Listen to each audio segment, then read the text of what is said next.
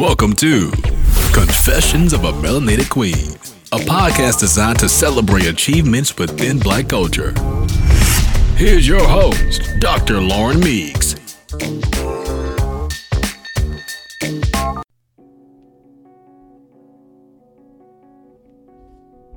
Hey family, welcome back to Confessions of a Melanated Queen. I just want to take a moment and thank everyone who came out to support me this weekend at my book signing. Shout out to Sister Dora Muhammad at Rosebud's Reflections on 79th Street in Chicago, Illinois. You have been such a gem. Thank you so much for being a gracious host this weekend. And again, thank you everyone that came out to support, that came out to get their book, that came out to get their book signed, and just give me a hug. You guys know I love having good fun and good laughs, and we did just that this weekend. Now, our next guest. So, when I sat down and wrote Confessions of a Melanated Queen, I was a little nervous because I touched on controversial topics such as Black women and their role in the Black feminist movement, colorism, marriage for millennials, and the struggles of raising a Black boy in America. Around that time my book was released, I came across another author who was speaking my language, but louder and, to be quite frank, bolder. And I couldn't wait to read his book. So today's guest is DeVario the Great, author of Fate of the Black Family Volume 1. DeVario is young, courageous, and highly intelligent. The Fate of the Black Family is over 600 pages of content that addresses all aspects of the foundation of the Black family construct. Our brother DeVario covers every topic that impacts our ability to progress, such as leadership, the Black church, Black women in education, single mothers, and the state of affairs among Black males, and so much more. I look forward to reading Fate of the Black Family Volume 2, and I hope you enjoy this episode. Please welcome DeVario the Great. Welcome. We have my good brother DeVario the Great in the house. Thank you so much for joining us. Thank you for having me. I have to tell you, I'm such a big fan of your book. It is a pretty heavy document. It's 600 plus pages of pure just dope information about our people, our struggle, and a lot of the foundational issues that, a lot of folks don't want to talk about. And so it's right up my alley, and I had to have you on the show. Thank you so much for accepting the invitation. Thank you. I appreciate you for having me. Yeah, so in your words, tell me about you, the work you do, and what inspired you to write this book. Well, I'm currently an entrepreneur, a self-published author. Pretty much just now getting out of the whole employment field. I was a factory worker for pretty much a large majority of my employed career. But as a Black man, I feel like entrepreneurship, especially, is one of those areas that we don't really pursue in the Black community. It's something that I'm passionate about. So I've more so been trying to build my own brand and my own business. So what led you to actually put the thoughts to paper to publish the book and want to share this information with our families out there? Well, one of the major things is that whenever you go outside, you can kind of see the climate in the general community and just a lot of problems that need to be addressed, but nobody really wants to address them. So I felt like I'd be the person to do it. All right. So some of the topics that you cover in the book, you start off with talking about leadership, the lack of unity. You talk about the Black church. I got a whole chapter in my book about the Black church, so I'm loving this. You address, what's going on in Flint. You talked about, you definitely spent a lot of time addressing, the state of affairs with Black women as well as Black men, and how we together or even separately raise our children, some of the barriers that we have in place. And so, what is it, about 50 something chapters in this book? Some of them are really short, some of them are longer. How did you decide on the topics to cover? And did you strategize what to cover? Did you kind of think about, okay, well, it needs to go in this order? I know I'm not reading the book in order. I don't know why. Maybe because you put that disclaimer in the beginning, like you don't have to necessarily read it from beginning to end, but I'm picking it up in areas that I think resonate with me for that particular week or that moment. How did you decide to put everything in order? Well, I would view a lot of the previous work that other Black scholars and intellectuals have put out, and pretty much it's all regurgitated for the most part. You'll hear people address slavery, oppression, but it's always general. Like it's typically never a solution, which is actually centered around tangible things that everyone in the community can actually get behind. It's more so a really vague response to an even more vague issue. Oh, well, slavery is the problem and we got to fight back, but no one ever tells you how to fight back. So that's more so what my series, Fate of the Black Family, is meant to do. So before we started recording, I was sharing with you how some of these topics really resonated with me because I addressed some of them in my book, but I didn't have nearly the courage and bravery that you had to address it in a way that you did. You know, I was really trying, to be honest with you, this is my confession for the week. I was really trying not to scare people away with this first, go around. And I figured, maybe later on I'll warm them up a little bit, then I hit them with the real. But, it's becoming more and more difficult for me because as I watch the climate, I look at some of the posts that's happening on social media, the debates that we having, the very, just kind of useless conversations about things that really don't apply to our people and do not involve solutions. I'm becoming more and more at times, even as a researcher, as a scholar, discouraged, from addressing certain things. Share with me how you push past that, or do you struggle with that as well?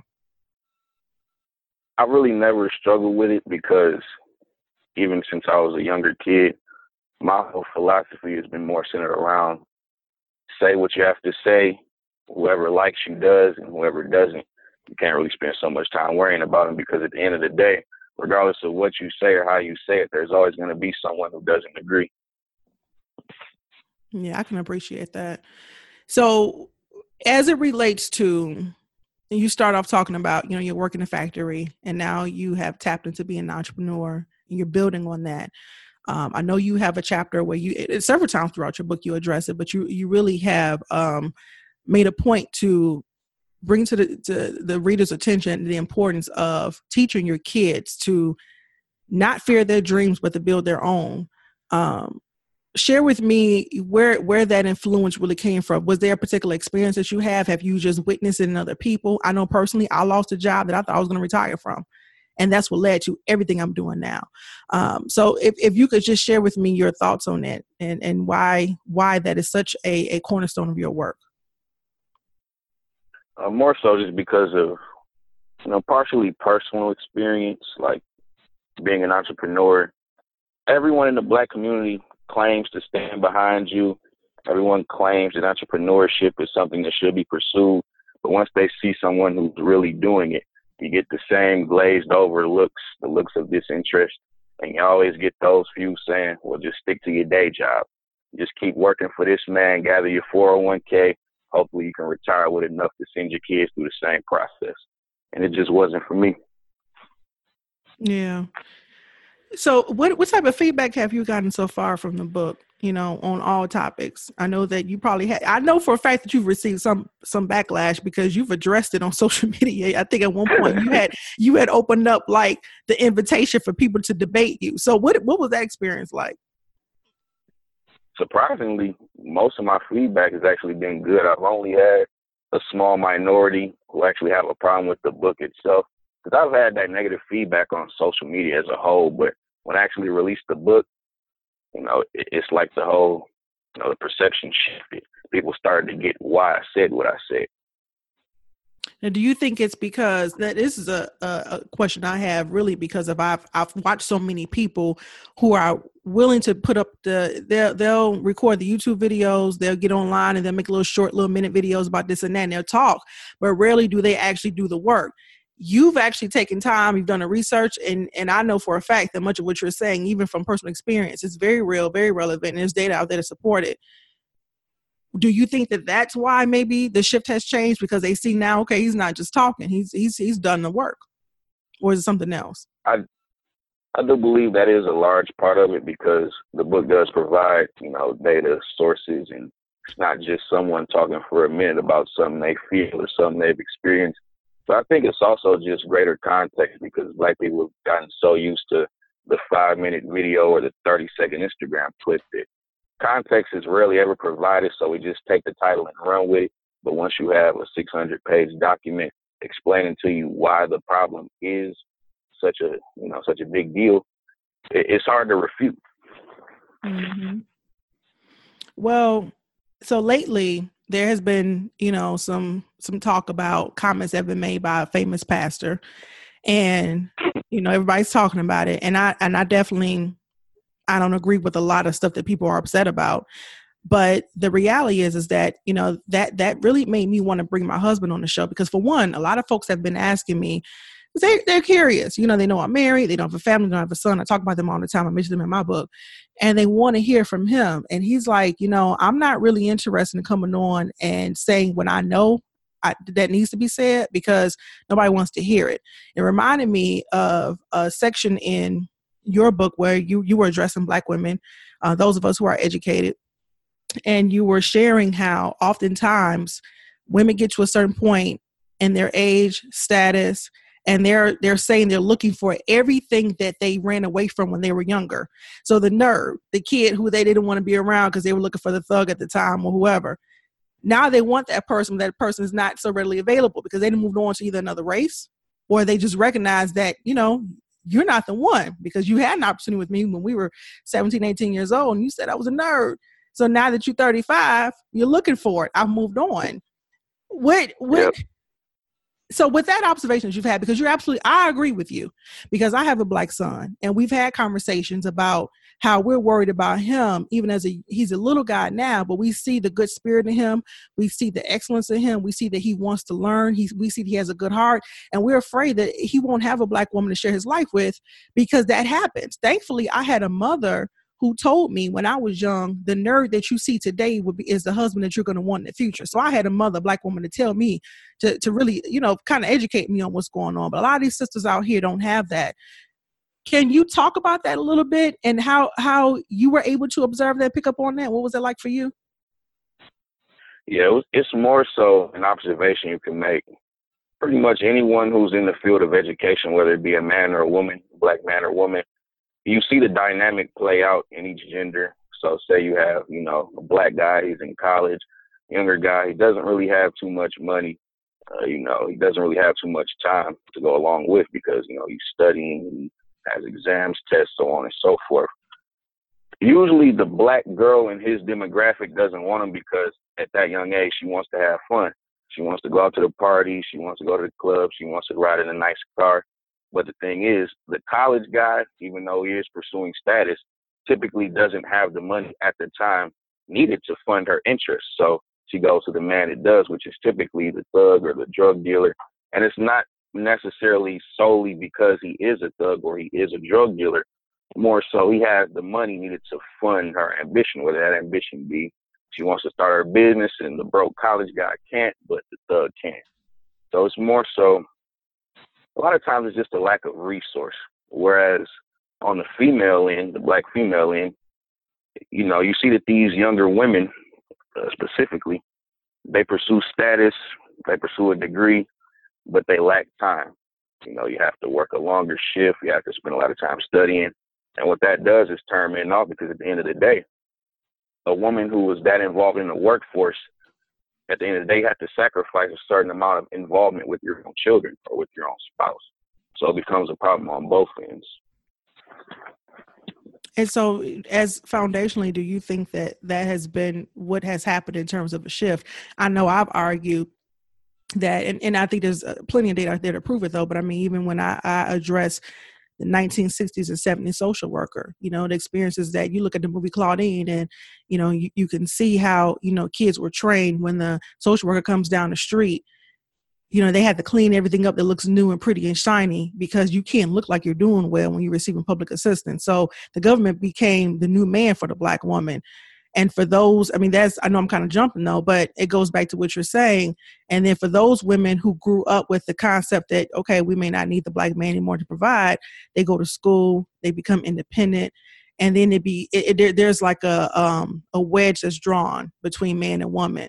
So do you believe that this has been something that has been happening throughout time? I'm just reaching back to like 40, 50 years now, but just in terms of the last couple of 100 years, has there been an ongoing systematic approach to separate us? Yes, I do believe there has. In past times, you did have the man in the house rule, to where, of course, the black man was systematically removed from the home and he was replaced with the economy of the state. And, they checked to see if the man was actually present within the household. And if he was, of course, you'd be taken off of government assistance. You did have the risk of being put in prison, so on and so forth. Present day, the man in the house rule, even though it isn't in effect, you still feel, certain aspects of the consequence within today's black household, where you do have not necessarily a lack of presence of the black man, but more so the black man in a relationship. And by that, I mean black men, for the most part, are actually involved with their sons and their daughters to an extent that, no one wants to cover the statistics. They'll pretty much tell you how involved black men really are. But single mother, the single mother rate is more so an issue because, black men are involved with their children, but in the same breath, they aren't in relationships or stable relationships with the mothers of those children. So you have fragmented involvement. Right. Well, it's funny that you say that because it's interesting. Now, one of the things that I know that you mentioned a lot in your book is, the art of propaganda. And it's, we are conditioned to believe that black men are performing, doing far worse than what they really are, that they're just the image of them, of course, as it's depicted, is not very positive. When I was working on my doctorate, I saw it out because I have a son and he encouraged me with some of the experiences he was having in school, even at 3 years old, to go through school again myself and do some research on the topic of black males in education. Well, so I had in my mind, because I worked for a college at the time, that, black men aren't just academically, they're falling behind. And I really believe that. Now, don't get me wrong, compared to other ethnicities, they are, but not nearly as bad as we thought. And so when I went to start my research, I couldn't find a lot of data to support the theory that I already had in my head. And so I thought that one of the, you had commented and you mentioned this in your writing that, oftentimes we are led to believe that black men just are not, they're not in the homes, they're not supporting their children, they don't complete school, just everything about them is just so horrible. And it's really not that serious. And I could just say, I just want to, in support of what you're saying, I found that to be true. So even through my dissertation, I struggled to put that together. Because, I had in my mind, it was still a bad problem. And it really is not compared to maybe how it was 20, 30 years ago. Black men are doing exceptionally well. It's just that nobody talks about them. The focus has been on black women and their success or the single moms. But, there are a lot of brothers out there doing great things. And so I just wanted to mention that to you. Oh, yeah. And the thing is, too, a lot of people tend to misconstrue certain facts about black men as if they only apply to black men. And one good example of that would actually be college involvement or just general educational involvement. Statistics will show that black women pretty much pursue college at higher rates than black men. Mm-hmm. And what a lot of black women and black men alike have done is flip that into a narrative as where, okay, well, the black man doesn't want education or he doesn't want to achieve higher, when really it's not necessarily a problem of black men, but it's just male nature in general. And what I mean by it is, for the most part, men in America pursue college at lower rates than their women. It doesn't matter if we're talking Asian men, white men, Hispanic men. All men tend to pursue college at lower rates than their women. So it's not necessarily a problem of black men. It's a problem of men in general. That's interesting. Now that I didn't know, but it's what the reason why I really appreciate that is because part of a recent conversation I did have at home, my husband works in trades. I have 3 degrees. He doesn't have a degree at all. I mean, he has some college, but he's doing very well in his career. And he works in the oil and gas industry. And so he was saying how a lot of men pursue careers because it's kind of male oriented, at least in theory. But, he was saying that if a lot of women pursue some of these careers, they could be making a ton of money. And, but women want to sit down sometimes at the desk. They want to wear a suit. They want to wear, and brothers in general are looking to protect and provide. And so do you think because that's kind of my concern too, is that I think that a lot of information is just not provided out there for people though. So, if individuals are looking at a way to not have to beg for a job every other year, if they go into trades, if they go into training programs that do not take 4 or 5, 6 years to complete, but maybe sometimes 2 at the most, then maybe we'll see a difference in our economic situation. Well, I always tell people the means The means should always be looked at as, varying depending on your situation. And what I mean by it is, if college can actually earn you the amount of money you need to be, an adequate protector and provider, and by all means. However, if college, the market, the degree itself, and the career path is shown, to not make you adequate rates of money, I always say don't pursue it. Because at the end of the day, yeah, you have a degree, but now you have a family and a woman that you can't feed. And at the end of the day, what most black men don't want to admit is that a woman is going to go for the man with the money before the man with the accreditation.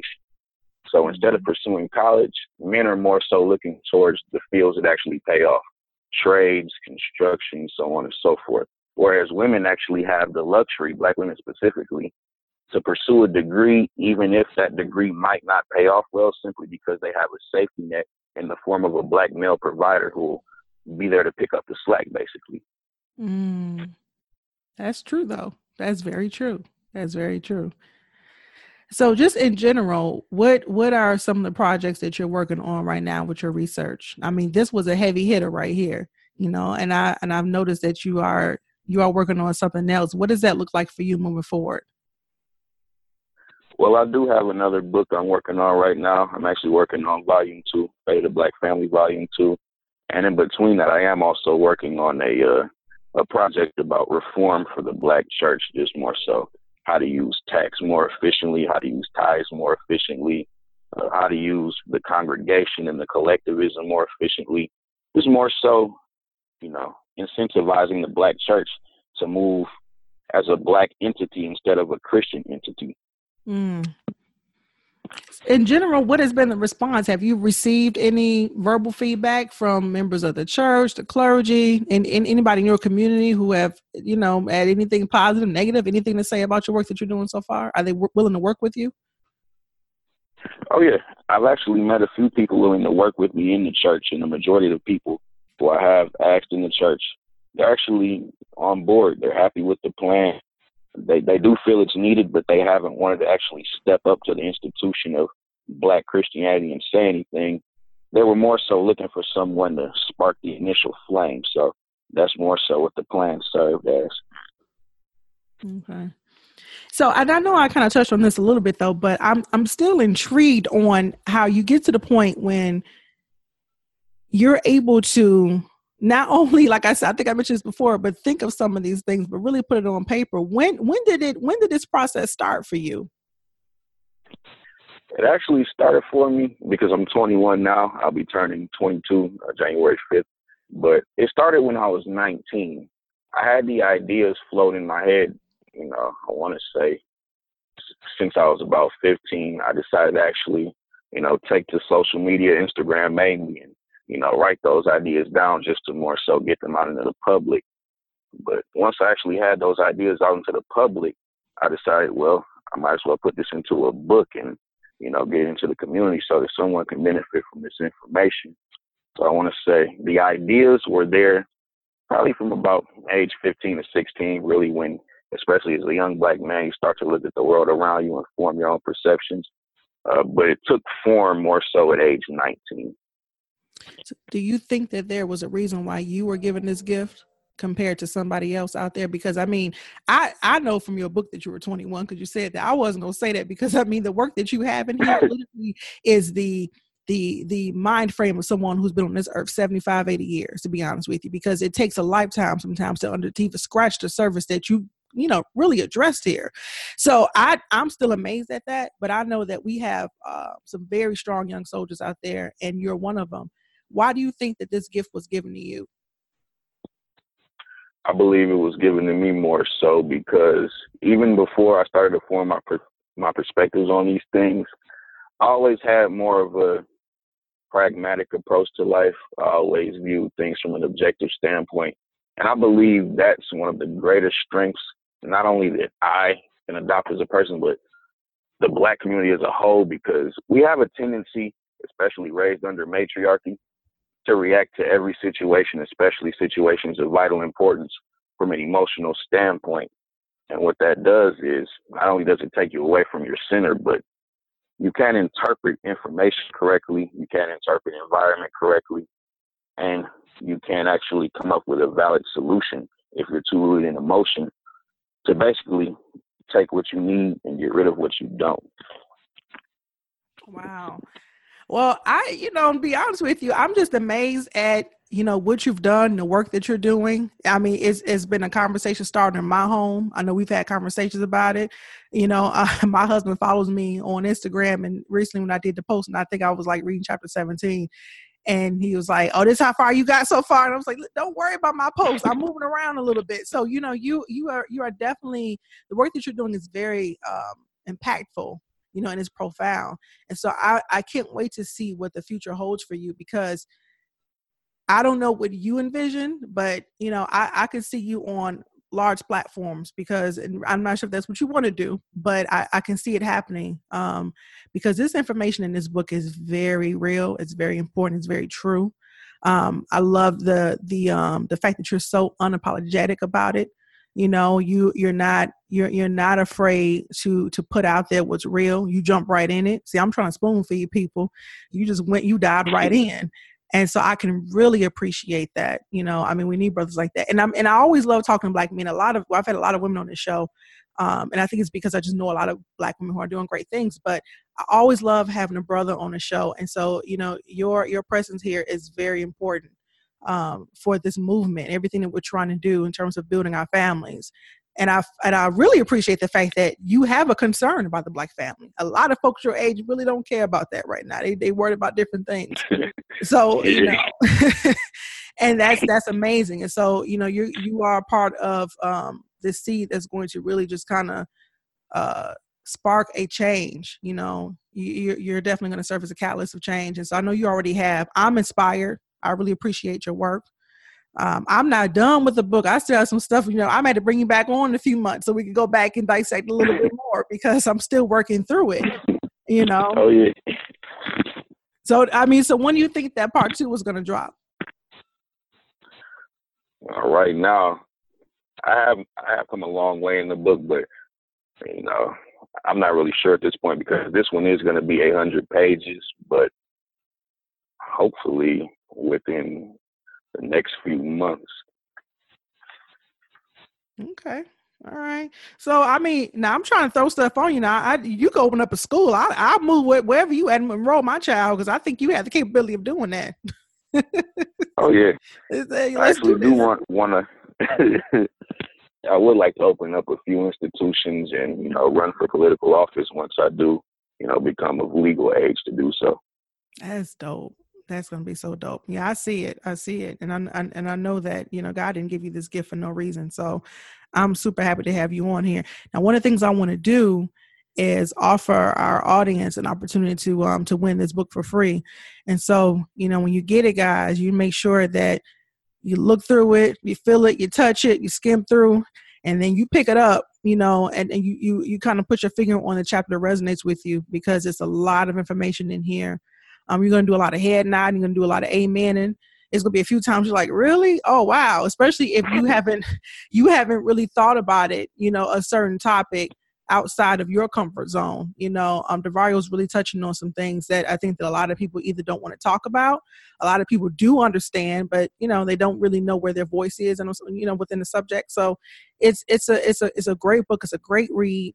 I'm excited about it, because it's one of those things where I'm holding it now, but my grandchildren may have it one day, and that's the way I look at it as well. And so this is information that can be passed down to our generations.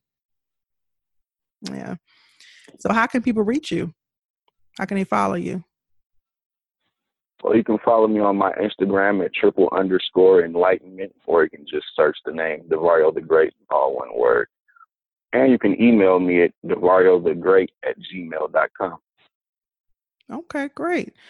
So in general, how would you like to close out this show? Did you want to offer any words of encouragement, any advice, anything you want to say? The floor is yours.